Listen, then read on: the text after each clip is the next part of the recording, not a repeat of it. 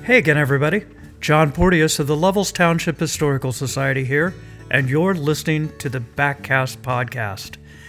Well, we've got our season-ending episode this week. Glen and I are going to be joined by Dave Leonhard. I'll encourage you to stick around at the end of the episode, and we'll set some expectations for the off-season. But stick around. I think you're going to enjoy this one. Well, welcome, BackCast Podcast listeners. This is Glen and John Porteous with the Lovell Township Historical Society, and we're doing our last podcast of the regular trout season here in Michigan. This will air probably when it's over, and we have a real treat for our listeners today.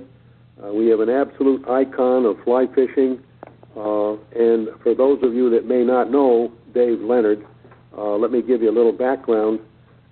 Dave is a master fly casting instructor for Fly Fishers International. He's a businessman. He's the founder and owner of Orvis Streamside Angler in Traverse City. He is a teacher. He's a mentor. He's a conservationist. He's been a past president of a TU chapter and a founder of another TU chapter. We'll cover a little bit of that. And just to end up, he's just an all-around good guy, and I'm delighted to have known him for a number of years. So, Dave, welcome to the BackCast Podcast. We've got a lot to cover.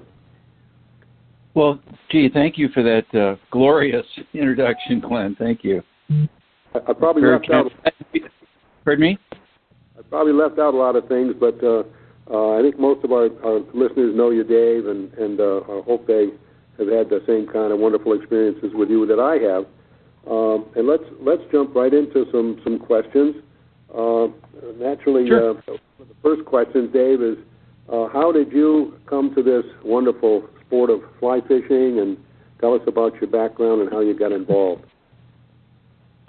You know, Glenn, I remember it vividly because I grew up downstate, not in Traverse City, but down in Bloomfield Hills, actually, where my TU chapter was back then. But when as a youngster, I learned I loved to fly fish later in life, but I learned to fly or to just to fish in general and love to fish. That was a gift given to me by my grandfather. He was a great fisherman, bait caster. You know, that was the way in those days. And yet, my best friend in elementary school loved to fish as well, and he lived on a small lake downstate, and I would take the school bus home to his house, and we'd fish almost every day after school. There was no homework in those days after school every day, so we had the advantage of being able to go fish every day. But the thing was, when I was, this is when I was like 9 years old, maybe 10 years old. All of the covers of Outdoor Life and Field and Stream magazine were paintings of people fly fishing, and so no matter what articles you read inside about fishing in general, bait casting, spin fishing, whatever, that was always in my mind thought of as like, these are the guys that really know how to do it. These are the experts, are these guys with fly rods. So the family would. Our family would rent a cottage for a month every summer, and my mom would take us out to these cottages on different lakes. And, I had my spinning tackle. I remember it was on White Lake that summer. It would have been about 1963, I guess. And I was 10 years old, I was only allowed to take the rowboat into this little bay by the cottage. I wasn't allowed to take it out on the big water. And the bay was full of lily pads where my spinning tackle, my spinning lures would get caught in these lily pads all the time and weed beds. It was terrible. I just, I couldn't afford to lose the lures, and it was very frustrating. So I recall complaining to my mom, say, listen, I need a fly rod in order to fish this water if that's the only place I can go. And I didn't have one, and I had my great uncle's fly reel with a level line on it, I recall. I still have it actually, and I still have that level line on it. And it was a Simplex, I recall. Anyways, the hardware store in White Lake had a True Temper fly rod. I think it cost me $7.85, and Mom that. Sorry, that's my bird dog. Go ahead, Dave. He's got a bird in the house. Gee, anyway, so Mom's spotted me this fly rod, and I put my great uncle's reel on it, and I went out and put a little monofilament on it for leader because I didn't know what a leader was, and tied on a couple of flies that I had from my great uncle, and I threw it out there maybe 10 feet. Somehow I got it out there, landed on a lily pad, pulled it off the lily pad in between one of the little triangular space of water between the lily pads, and it sat there. I swear I must have looked at that thing, watched it for a half an hour, but sure enough, some dumb suicidal largemouth bass, about as big as the palm of my hand, I suspect, came up and ate that thing. And I hooked him. I picked him up, dragged him across the top of the lily pads into the boat, didn't even take him off the hook, just rode back to the cottage to show my mom that I was right. See here, Mom, I told you this is what I needed was a fly rod. And I got goosebumps on my arm right now just thinking about it. I tell you, it was like it was yesterday, Glenn. That's the way I remember it, and I loved it ever since. I was never very good at it back then, and I didn't have great tackle to enjoy it much. But that's how it began for me. That's how I got excited about it. That's a great story, John. That's a good one. I think we probably all first fish, but that was very dramatically portrayed, Dave. That's wonderful. Now, did you have any mentors in fly fishing once you got going, once you got interested in this? Oh, yeah. Listen, I struggled like everybody who struggles learning to fly fish. Fly casting was very difficult in those days. The tackle was not very forgiving, and I really struggled terribly like everyone, and kept reverting to my spin fishing and bait fishing kind of history. But I did. I fell in with several guys, fortunately, through Trout Unlimited and through a couple of very close friends, Julio Mazzoli and Bob Whitbold, both of whom are gone now, unfortunately. And they introduced me to the guys at the Challenge chapter. They invited me to a meeting and encouraged me to join and get involved in the projects and raising money and working in the river. And those guys, the ones that stick out most in my mind are Tudor Atmatic, Milt Colson, Reed Alexander, guys like that. These guys really knew how to do it. They were great fly tyers. They were good, just the best fly fishermen I'd ever met. And I could never measure up to those guys in success hooking fish. They were so good at it. And then I don't mean to leave out somebody like Bruce Richards, who really mentored me as a fly caster. He has a strong back. He carried me a long way in the fly casting world. Yeah. You could do far worse than that. Yeah, that name is familiar. Bruce Richards. Yeah.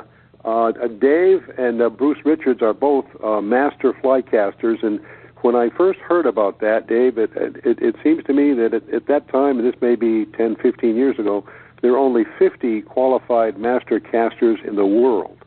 And that's a pretty small brotherhood. Is that still the case, or what's the status of that? I don't think I know the numbers, but I suspect it's probably double that, I'm sure, by now. Yeah. I suspect. And, most of us are pretty old. I suppose we're falling the wayside, so it could be 50. But I think that, it could be fewer. I don't know. But, no, I think there's quite a few, and I think there's it's a very challenging exam today. I'm not sure it was as challenging when I was certified back in, I think, 90-something, 91 maybe, something like that, 92 or something. I can't recall. But back then, it was, I think it was less rigorous. I think it was little less challenging exam. I think the people go for master today really have to be head and shoulders above my abilities, I think. But well, I can vouch for his abilities. I tell people I know a guy that casts a fly line, and he can write your name in script, and if you have any I's and T's in your name, he can dot them and cross them. And he does all this with his left hand. I can't imagine what you'd do if you did it right-handed, Dave. I think. You don't want to know. And, of course, that allows for my misspellings too, right, Glen? So, yeah. Okay. But, it's a delight. Listen, all fly casters are left-handed. I keep telling you that. If you just start to cast with your left hand, you'd improve immediately. You suggested that at one of our schools, and I've done a little bit of that, and I'm just trying to get up to D- with the left hand, but every once in a while I'll try it. Listen, there aren't any instructors at the TU school who aren't anything but just great casters and great teachers. So let's touch on the TU school a little bit, Dave, and this isn't a commercial, obviously, but there's certainly nothing wrong in promoting Trout Unlimited Fly Fishing School, and you are heavily involved in that. You've been a director and the lead casting instructor for what, 20 years or more? Yeah, ever since Bruce Richards left the school. Yeah. Mm-hmm. Mm-hmm. I guess that's probably 25 years or so. Yeah, maybe. That's a wonderful program, and it's open to anyone. It takes place in June, and Dave, I've been fishing for 65 years, fly fishing, not steadily, but I started that time. And even now in that school, I learn something every time I go, and I think that's true of most of the instructors. I'll never forget one afternoon watching Pat Gossman walk a streamer fly across the boardman by vigorous men's, aggressive men's, and stripping, and he walked that streamer right underneath a bush where it would have been impossible to cast a streamer to that location. And he just literally walked it across by mending and stripping and mending and stripping.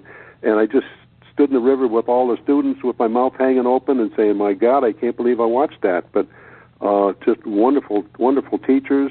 Everybody uses the same teaching system that you've created. And I can't recommend that school enough. And your comments on the fly fishing school. Well, it's been a love of my life. I mean, it's one of the most fun weekends for the instructors and for me as well. But what makes it so much fun, I think, is the fact that the students just have a great time, and it's like an all-day deal. I mean, it just goes on and on and on until everybody's exhausted and goes to bed. So, I mean, that's the fun part of it. It's hard not to learn. I mean, one of the advantages of that school, as large as it is, it's because I suspect it may be the largest gathering of students and instructors probably in the country for a school. There are a lot of schools, obviously. But because of that, and in some cases that may seem like a disadvantage, but I think in this case it's an advantage because you have such a wealth of knowledge of the instructors there to share and interact, and they all interact with all the students. It's just a fantastic opportunity to pick up tidbits from everybody. Now, but for most people who attend the school, I think they've never held a fly rod, they've never fly fished, they just want to learn the sport, and they want to be self-sufficient on the river so they can put their waders on, grab their rod, and go fish on their own and not stumble and fumble. And I think it's hard to imagine a school that would do that, prepare a student better for that kind of a situation. I mean, it's just, it's a soup to nuts kind of thing. And I will say that when we began that school, or when I began at the school, golly, I forget how many years, 37 years, 35 years, something like that. We really were lucky to be able to get a student to cast decent loops by the end of the weekend, just decent loops false casting, and maybe hit a target out in front of them, maybe at about 40 feet. That was like success. Now, in the first casting session, people are hitting a target, shooting line to 40 feet. I think we've really, really improved streamlined the fly casting dramatically. I think most students leave the school double hauling, learning how to mend line better and roll cast better, and just so much more than they were able to do with a fly line. And that's my focus, I think, more than anything, and that's what I'm most proud of, I think, for the school. But it's a fabulous, fun weekend, no question about it. Well, and the casting is a major part of it. That's the basis, of course, of fly fishing. But the other parts of it, covering reading a stream and understanding trout and understanding at a very entry level the basics of the insects, the entomology, and the biology of a stream. All of that's put together in a very good, comprehensive way, and the students seem to just really enjoy it, and I can't recommend it enough. And how could our listeners access the TU Fly Fishing School, Dave, if they're interested or have friends or children that would like to get involved? Well, I think it's TUFFS, Tufts, that is the acronym for Trout Unlimited Fly Fishing School.org. We'll get them to the homepage where they can get contact information and download an application and so on. Should have all the prices and so forth. Ordinarily, the Michigan Council site will have a link to that as well if they forget. But or just call the store. I'll give them the number. All you have to do is mention it, and we'll try to steer them onto the right person.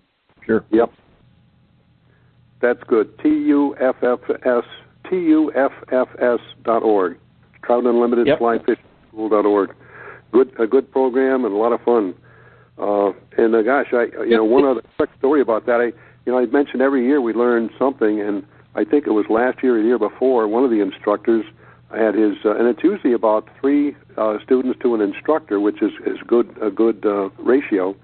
But one of them asked the students right when he started, said, "Now, how many of you people know what an igloo looks like?" And all 3 of them raised their hand. And he said, "Okay, now, how would you paint the ceiling of an igloo?" And, of course, they get their hand with a brush and big arcs are going on. And he looked at me and he says, "Now, that's the last time I want to see you painting the ceiling of an igloo." That's it. How do you paint the underside of a porch roof? And the hands going parallel to the ground, back and forth. He said, "That's right. From now on, you're painting porch roofs, no igloos." And he let him have it. And I thought, what a wonderful what a wonderful description of the motion. Yeah, there's a lot of great teachers in that group, and we take it very seriously. It's not just a weekend to fish; it's really a weekend to learn. And there's no question that the most difficult aspect of fly fishing to learn from a video or a book or in that manner is fly casting. You really have to have somebody there to assist you and guide you, and we have really great instructors who can do that very well. That's a good part of it, and you've also developed the 7 steps of fly casting method, which is a guide to learning the process of fly casting, and it's a system that all of the instructors follow pretty much and keep it very consistent, so you're not jumping around with method from here, method there. It's pretty consistent, but that's a lot of fun. We missed it this year. It would have been our 50th year, Dave, so I guess we'll all look forward to 51. And then hope.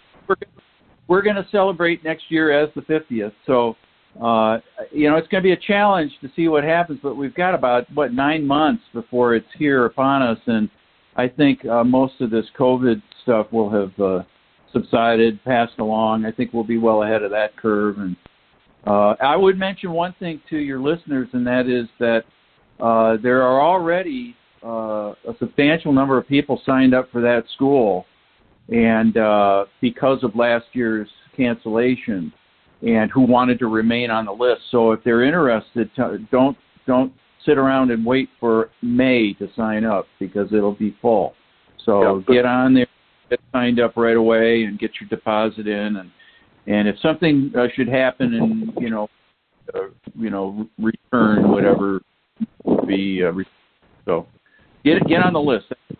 Yeah. Good point. Well, Dave, in attendance, I think for that is capped at 70 anglers, right? That's right, and I think there are already 30 or more signed up. So, yeah, today would not be too early. No, it would not. No, Dave, No. Dave, you mentioned if the people needed more information, call the store. That brings up the question of what in the world is it like to have gone through and still going through running a business with this coronavirus just clobbering small businesses all over the country. Tell us a little bit about that. How have you fared, and what are your experiences been in running Orvis Streamside Angler? Well, I'll tell you, it's a frightening thing as a small business owner we just moved our store block into a substantially larger and newer building, beautiful building downtown, the Radio Center, right on Front Street in Traverse City. And so it was a substantial move, a big build out. It was a precarious time, really, and we did it the first of the year. And business was going along really well. I mean, it was very exciting when this hit in March. And the shutdown came in March and April. And I have to tell you, it was frightening. We thought, oh, my gosh, we just made this big move, this big capital investment, and here we go. But when we opened up in roughly the first week of May, it was like the floodgates opened. I mean, I don't know. I'm in touch with a great number of fly shops, both in Montana, Colorado, Michigan, Ohio, all over the country, who are friends of mine over many years. I mean, we've been doing this almost 30 years, so we have made a lot of good friends in the industry. And I have to tell you that the industry is in a boom that our vendors and suppliers cannot even meet. It's such a huge. Everybody decided that they would get out of the house in all these areas that were shut down. Let's get outside where it's safe. Let's get outside where we can do things. Let's go to states where there are outdoor activities.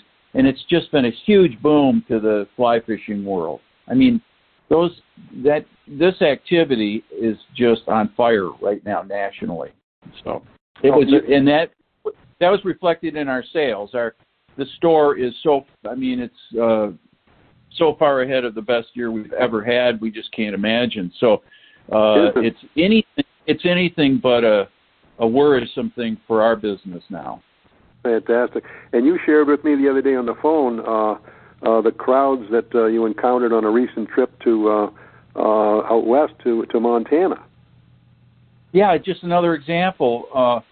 The fly shops were jammed in West, whether it was Jacqueline's or the Big Sky Anglers or Blue Ribbon or all my friends there, the Madison River Outfitters, all those guys, they're jammed. They're just jammed, struggling to get product, struggling to get rods and reels and things because the supply chain has been so interrupted from the Far East and other places where we have products of all the different vendors make and ship from. So, but the lines outside of town, in town, I've never seen so many RVs. It just must be the entire West Coast. They're so shut down from Washington all the way down to New Mexico. They're so shut down that they just got to get out of town. So I think they all went and bought RVs, and they're all lined up in Yellowstone. It's crazy.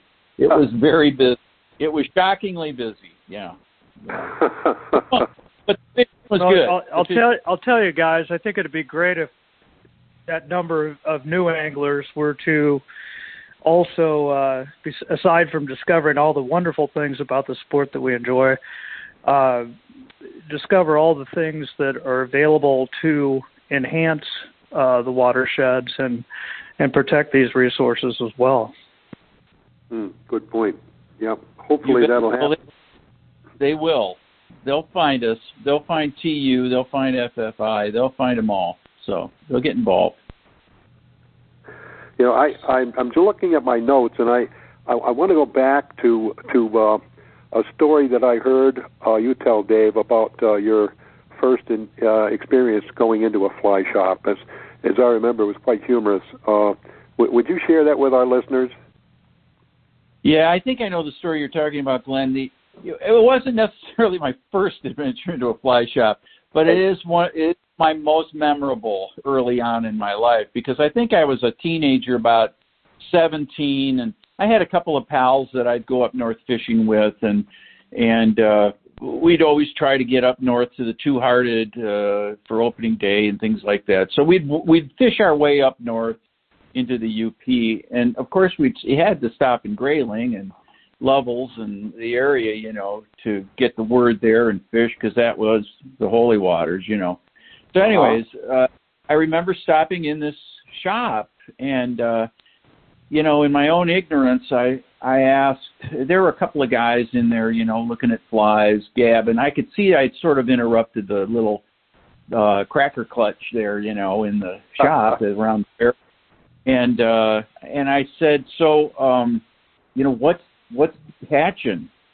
Well, you know, they sort of smirked, or they kind of chuckled at my question.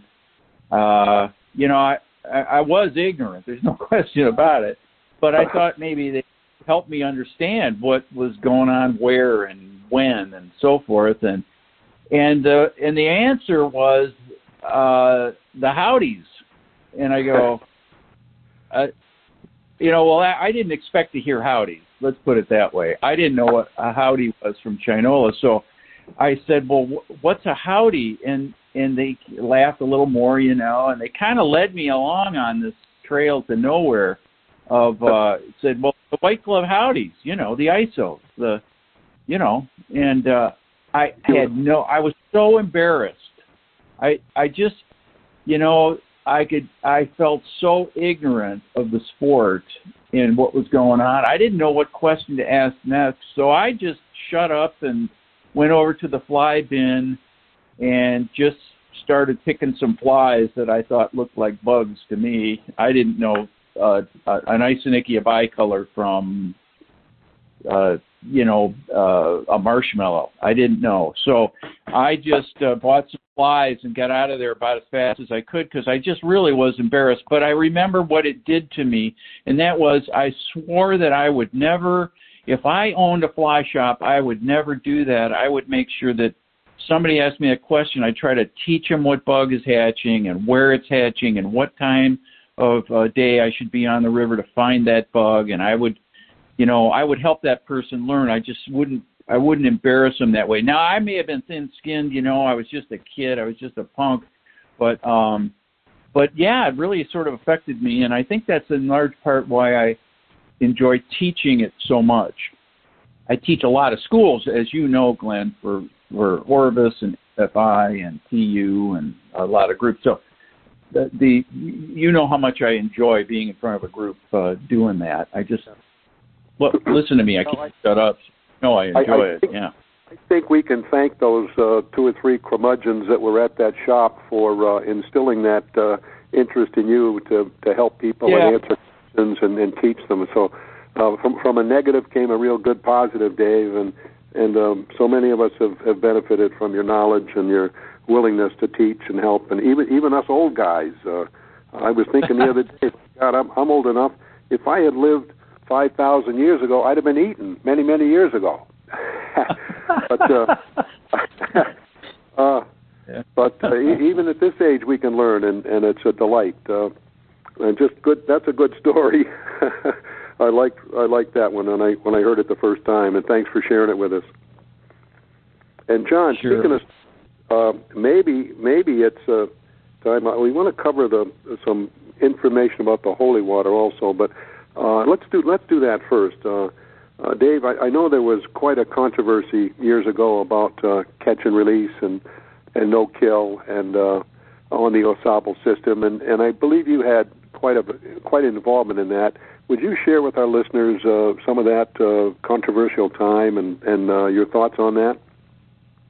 Yeah, you know, it was very controversial. I mean, the city was involved. The city of Grayling was involved. The residents there, the Trout Unlimited had a position on it that was in direct opposition to the anglers of the Osable, who were just forming with the help of Rusty and others. And boy, I tell you, it was a very, very heated time.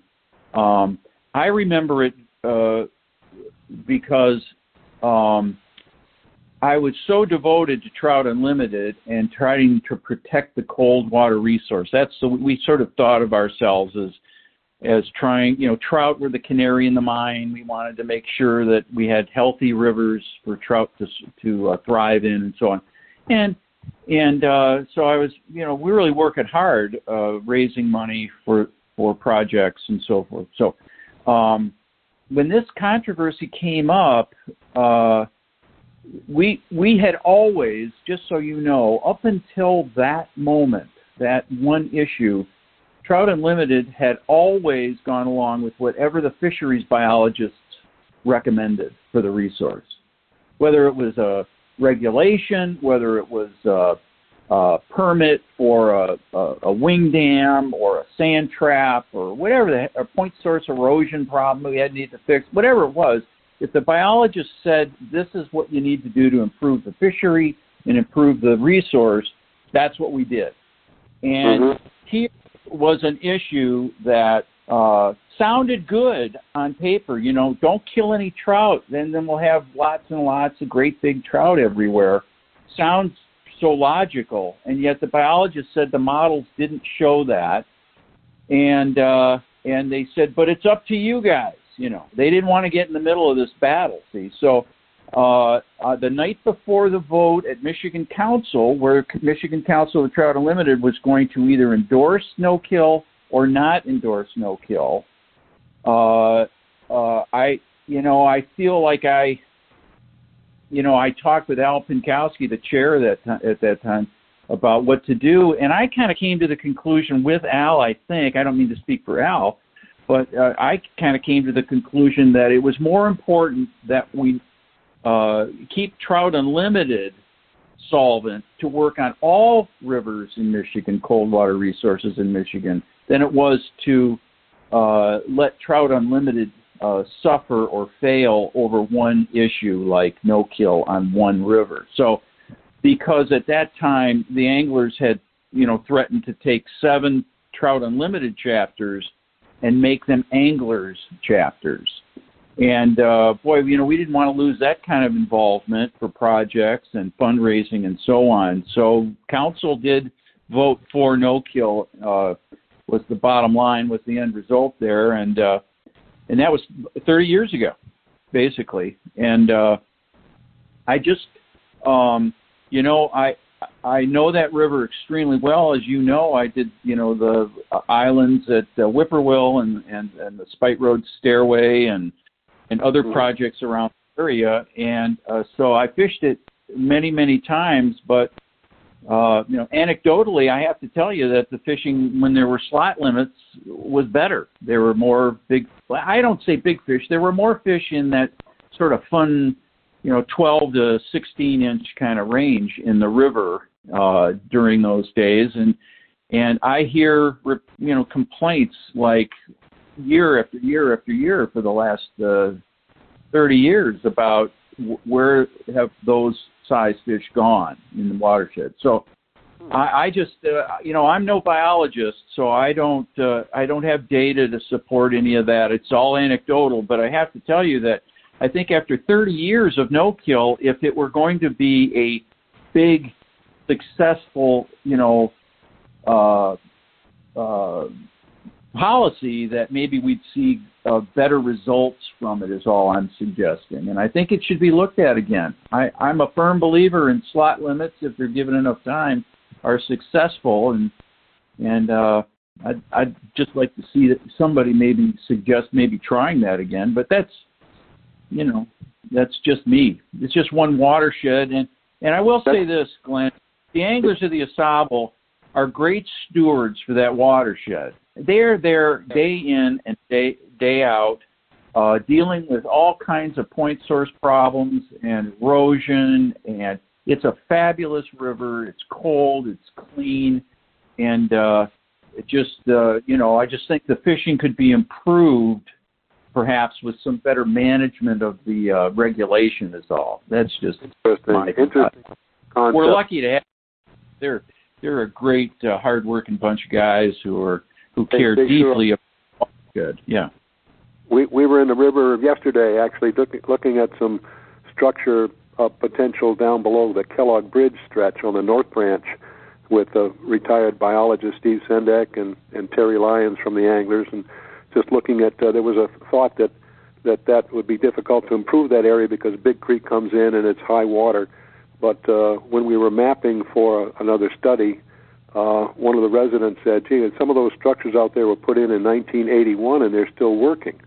Well, that caught our attention, so we did a little survey yesterday to look at that water, and I think both the anglers and the fish biologists said, we think we can do some things down here to improve the habitat, and that's what Anglers does, that's what TU does, and it's great. I remember TU, I think that the TU Founders Chapter had voted against no-kill, and then once the vote was taken, they told the chapter, okay, now we're behind it. The vote was taken. We're going to support it.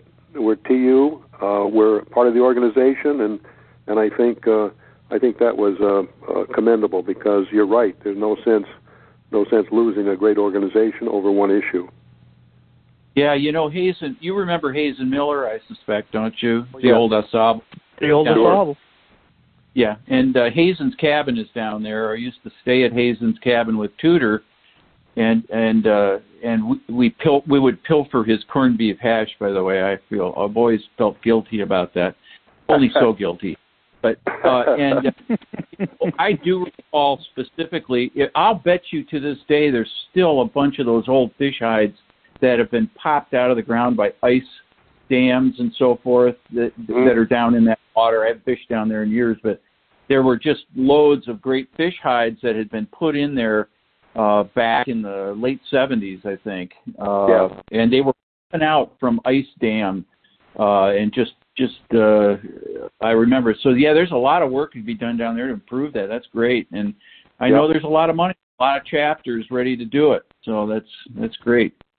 Well, you mentioned the Challenge Chapter, and I was a member of the Challenge Chapter for quite a while until we built up here, and then I switched to Allegiance, of course, because of proximity.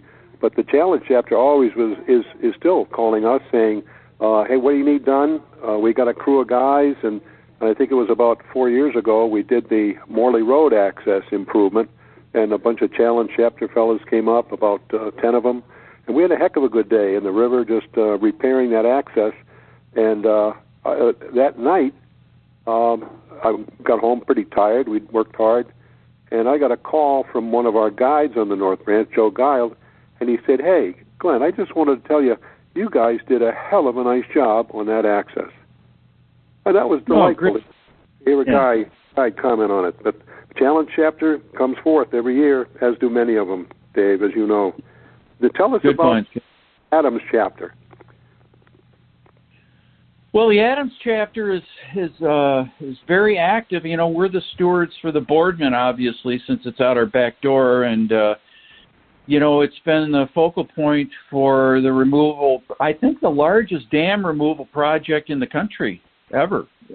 3 dams removed in over the course of about 10 years, I think, and it's returned many miles of river to its original bed.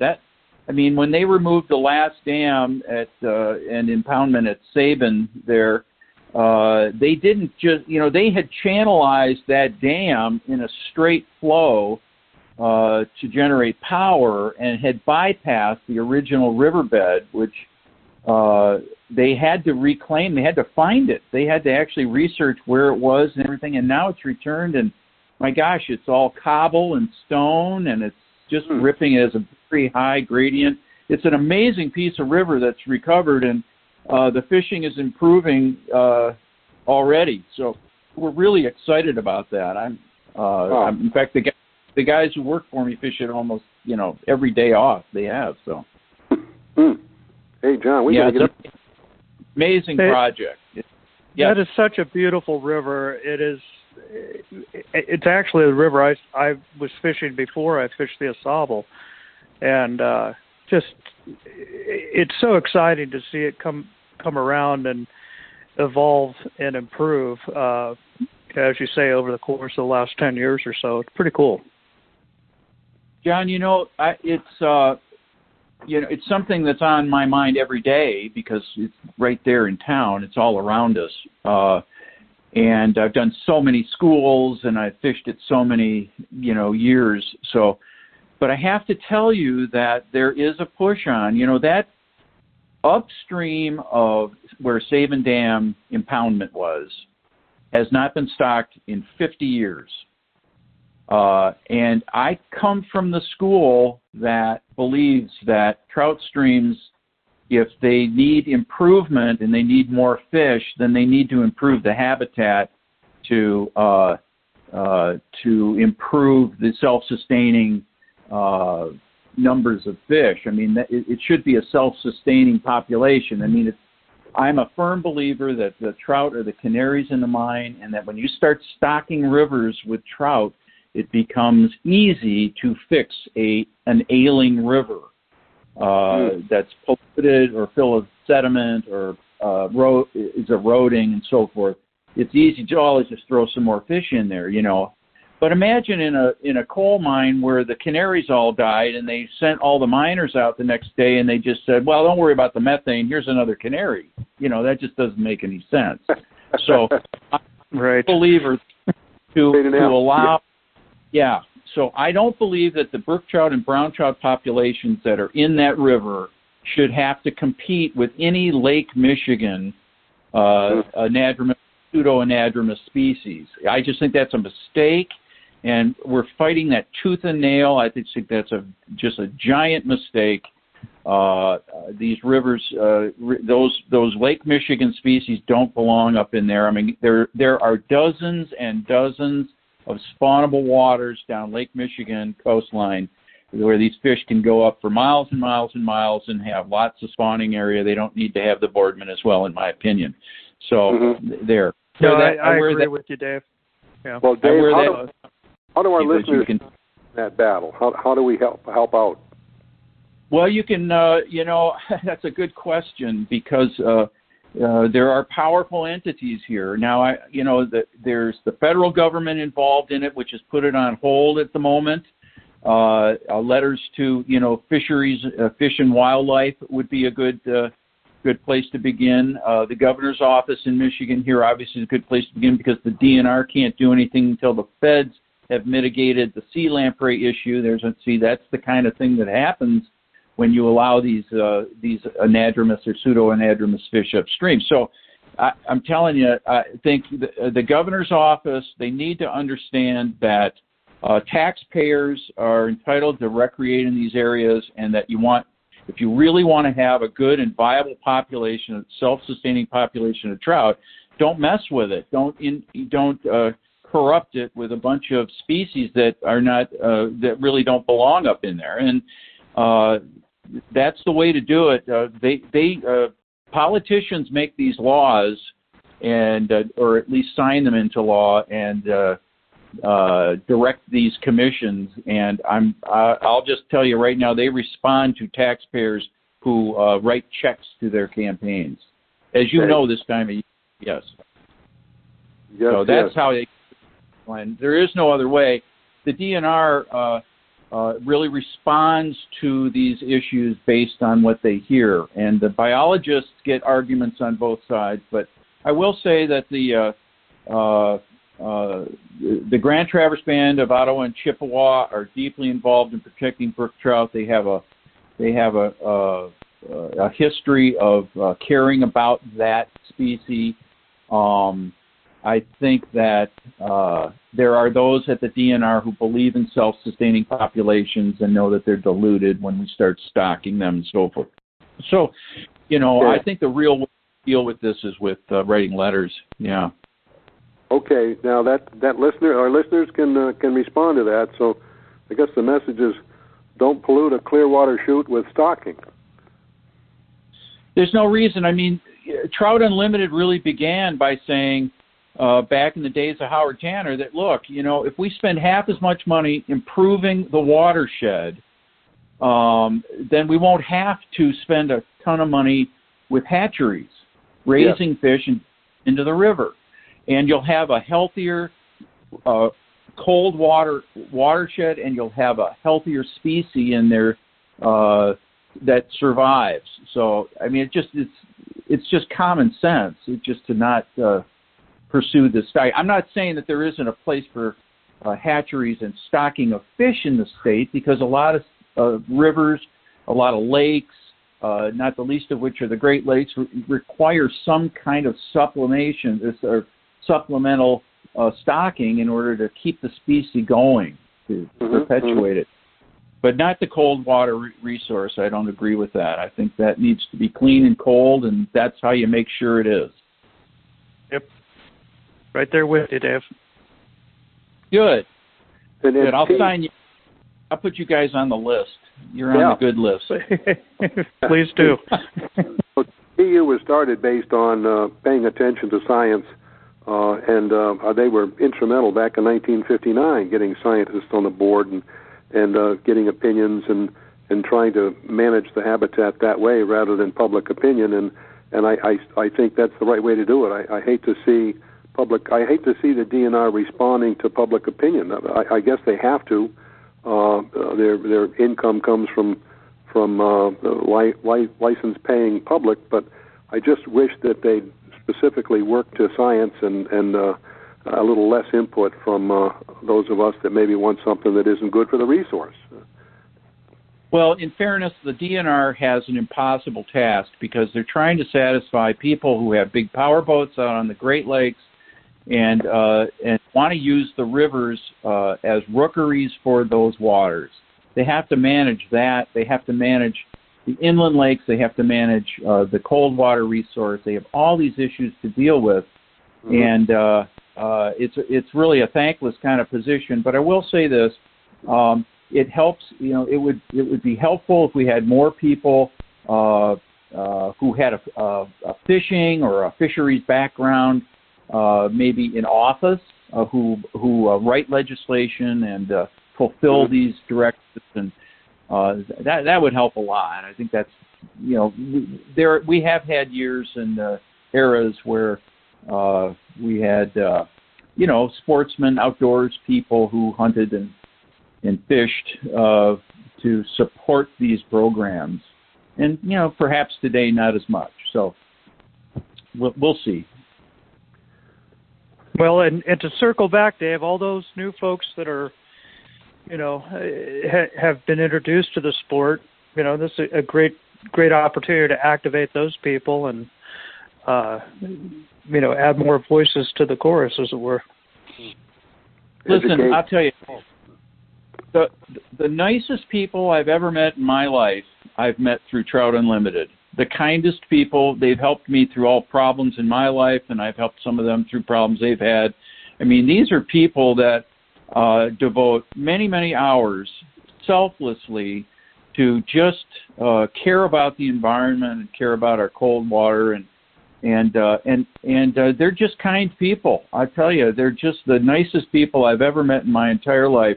And if for no other reason, a lot of people don't join organizations because they just aren't joiners. But, you can do a lot worse than joining any Trout Unlimited chapter. You'll meet the nicest people, and you can work as hard on it as you want or not at all. It's up to you. But you're certainly going to meet some very kind people that you'll have a lot of common interests with and a lot of fun with. So, I highly recommend you go to tu.org. Just, sign up. They'll assign you to a chapter no matter where you live, wherever you are, and you'll meet great people. You'll go to some meetings maybe you won't, but you'll certainly meet some nice people one way or another. That's well said, Dave. Thank you. It's a great organization, and along those lines, I like to plug Dave Leonhard a little bit here.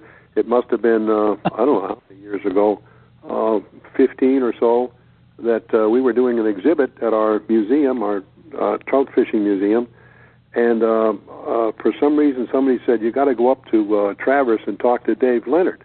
At that time, I think you were in the Grand Traverse Resort and Spa building, that huge resort up there. I think your shop was... That's more like about 17 or 18 years ago, but that's okay. I don't mean to date you. Maybe so. That's a long time. But I called Dave Leonhard, and I told him what we were doing, and he said, well, come on up. And I went up and chatted with you and told you we were working on this exhibit. And I was supposed to check in something about the Adams fly, which I knew about, but I didn't know where it came from. And you graciously gave me a picture of the first Adam fly, a picture of an original Adams that Len Halliday tied. And I'm looking at a copy of it right now, Dave, and you know, who am I to criticize Len Halliday, but this thing's a mess. Yeah, listen, I got to tell you, talking about it. We're no good. There's no such thing as a genetically raised. You know, the hackle in those days was pretty poor. You know, so. This looks like the head of a 1960 hippie. This the hackle, and the dubbing goes around the bend of the hook, and a little bit of a golden pheasant tail. It sure doesn't look impressive, but the fact that it's a picture of the original, one of the original Adams, is pretty special. And you were great to give us a copy of that, and we have it in our museum. And one other thing you might even have forgotten about was you gave me a postcard that Len Halliday, who was a guide in that area from Mayfield, is it? Mayfield, right? Mm-hmm. Yep. Mayfield Pond was the test grounds. That's right. And he would send postcards to all of his clients early in the year, maybe February, to tell them, hey, it's fishing time's coming. You better sign up, book me for a couple of trips. And on the back of the card was a poem that his father-in-law had written. His father-in-law was a poet, apparently, and wrote a bunch of small little short poems. And Len Halliday would put the poem on the back, and then on the other side say, hey, Mr. So-and-so, be sure to contact me for fly fishing trips. And we have that in the museum. And you were wonderful. One other little point to thank Dave again, and again it was years ago. We had a speaker at our trout opener on the last Saturday of April when we would open our exhibit from the museum. And we had Bob Linsman signed up to be our speaker. And Bob came down with an eye infection early that week, and he couldn't make it. And out of desperation, I called Dave Leonhard and asked Dave if he would be willing to come down and give a little talk about fly fishing. And by gosh, Dave said yes. Now, this is the trout opener, Saturday of the opening of the trout season. And Dave Leonhard says, I'll come all the way from Traverse down to your little village in Lovell's, and I'll give a little talk about trout fishing. And Dave, as I recall, you spoke about the transition of trout fishing you'd seen over the years. Would you just cover that a little bit? Because I thought that was a wonderful way to entice our members. You know, it's funny. I did not recall that, but I do now. Yeah, I do remember what a cold, miserable opener that was, too. I think it was just another one of the typical rotten days, you know. But I enjoyed that very much. The people, you know, I talked about how opening day differed and how a typical trout fishing day would differ today versus maybe 75 years ago or 100 years ago. I mean, it just, and people were just amazed at what they used to do in the old days to get ready for a day's fishing. And I think I even brought along, I have a copy of a 16 millimeter film that Robert Traver, right, put together, called the author of Trout Madness and Trout Magic, and his opening day movie was called Trout Madness, and it was about him scooting around the UP up there by Ishpeming, where his place is, on opening day, and how he prepared for that day of fishing. And John Volker is, you know, his real name, of course, the Supreme Court judge. But the author of Trout Madness. Anyways, so I showed that. I think I showed that little video. I transferred it onto a videotape in those days, and fascinating. But it would show how you'd stretch the line between the trees and dress the line and get ready, and then you'd go. And as part of the day's fishing, it was customary to catch a couple of trout for lunch and all that sort of thing, you know. I think people were just amazed at all the tradition that went into a day's fishing, not just get in your waders, grab your vest, and go. It's very different today. So they seemed very surprised at that, and I hope they enjoyed it. I enjoyed coming down. I always like seeing you, and the museum is such a great place to hang out. You know, it was great. We really enjoyed it, and we've actually found that film, and we had it reproduced for our museum with property rights paid, and we have some copies, and I'll get a few up to you, Dave. It's a great little bit. Yeah. Yeah. Very nice. Film. Well, my gosh, our exhibit this year was going to be. We didn't have the museum open because of our wonderful COVID mess, but the exhibit was going to be river guides and their stories. And Dave, we've had some good ones. We've had some dandies. And some of them I tell guides. Now I know there's some stories you can't tell in public, but maybe there's a few that you could share with our listeners.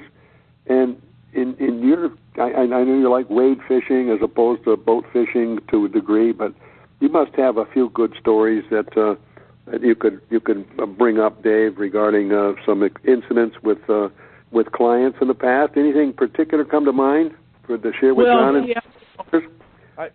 I'm not a guide, so I don't have any client stories, if you will. Although, things happen to you. There's no question about it. My wife always likes to say that going fishing with Dave is just Dave deciding to just take a dip for the day, because I always end up doing the breaststroke when I go fishing with my wife.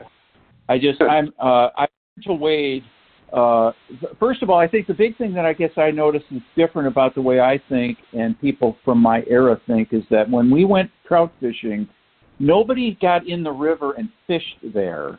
You always went someplace and fished from point A to point B and then got out.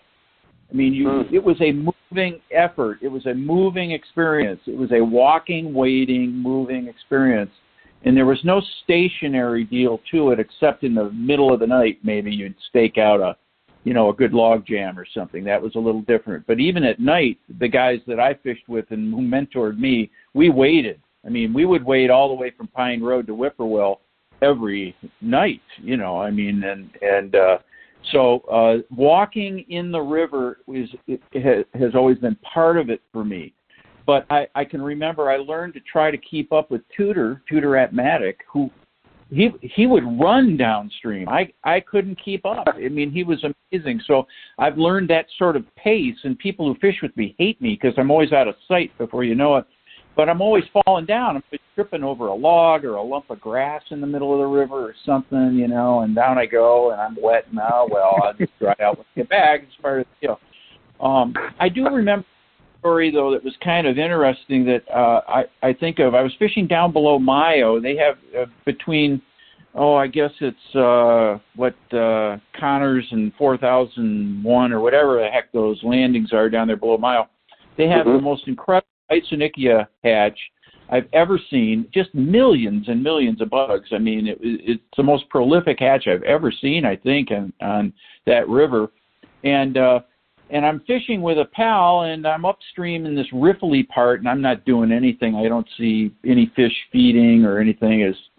And downstream, I see him raise his rod and start running downstream like he's, and I can see this going. He's 100 yards away from me, but I can just see him running, thrashing downstream, and he gets down and then obviously breaks the fish off. The fish beats him downstream and breaks him off. And I see him I can't hear what he's saying, but I can only imagine by his gestures what he's saying. So I back it up. I go downstream to see what the heck's going on, and he describes to me this fish. He hooks this fish, this huge fish, just starts ripping downstream, peeling line off is real faster than he knows he's going to line him. So he's running downstream, and eventually the fish breaks him off. He says, I look over. He says, I got to retie. I got to, tie some tippet on, put a new fly on. It's going to take me a minute to catch my breath. You get in there and fish right now. And I look out there, and there's like 5 or 6 fish feeding right in this nice spot, this quiet water, and really aggressively. So I see, we sort of measure the width of the noses is what we're looking for. Mm-hmm. I see this good fish sipping these Isonychia, and I get in there, and about the second or third cast, I hook the fish. And, gosh, it feels like a heavy fish, a really good fish. And I'm playing them, and my buddy says, you want me to get in there and help you with them? And I said, no, I got him. I just strip him over, and I land him. Well, he's about an 18 or 19-inch fish. He's a really good, heavy fish. And I land him, and in his mouth is my buddy's fly. Oh, that fish had gone. I swear, this is the absolute truth. That fish ran him downstream probably 100 yards, came all the way back upstream while I'm talking to my buddy and getting in the river and getting organized. That fish came all the way back up to feed in exactly the same spot, and I hooked him. So believe me or not, I know my nose is not getting longer, and I'll be happy to get documentation for it if you want. But I always thought that was an amazing thing to experience. Oh my God, that is. Will never be. Fly was in his jaw. Yeah, absolutely. So they will come back and feed again. Yes, they will. So they do. You bet. Oh, Dave, that's wonderful. John, I think this has been a phenomenal session with Dave. I thank you so much, Dave, for all the knowledge you've shared with us and for the years of dedication to this wonderful sport. And thanks from all the people you've helped and mentored. And I just hope that you keep it up for many years to come and continue to enjoy this great fly fishing adventure we're involved in.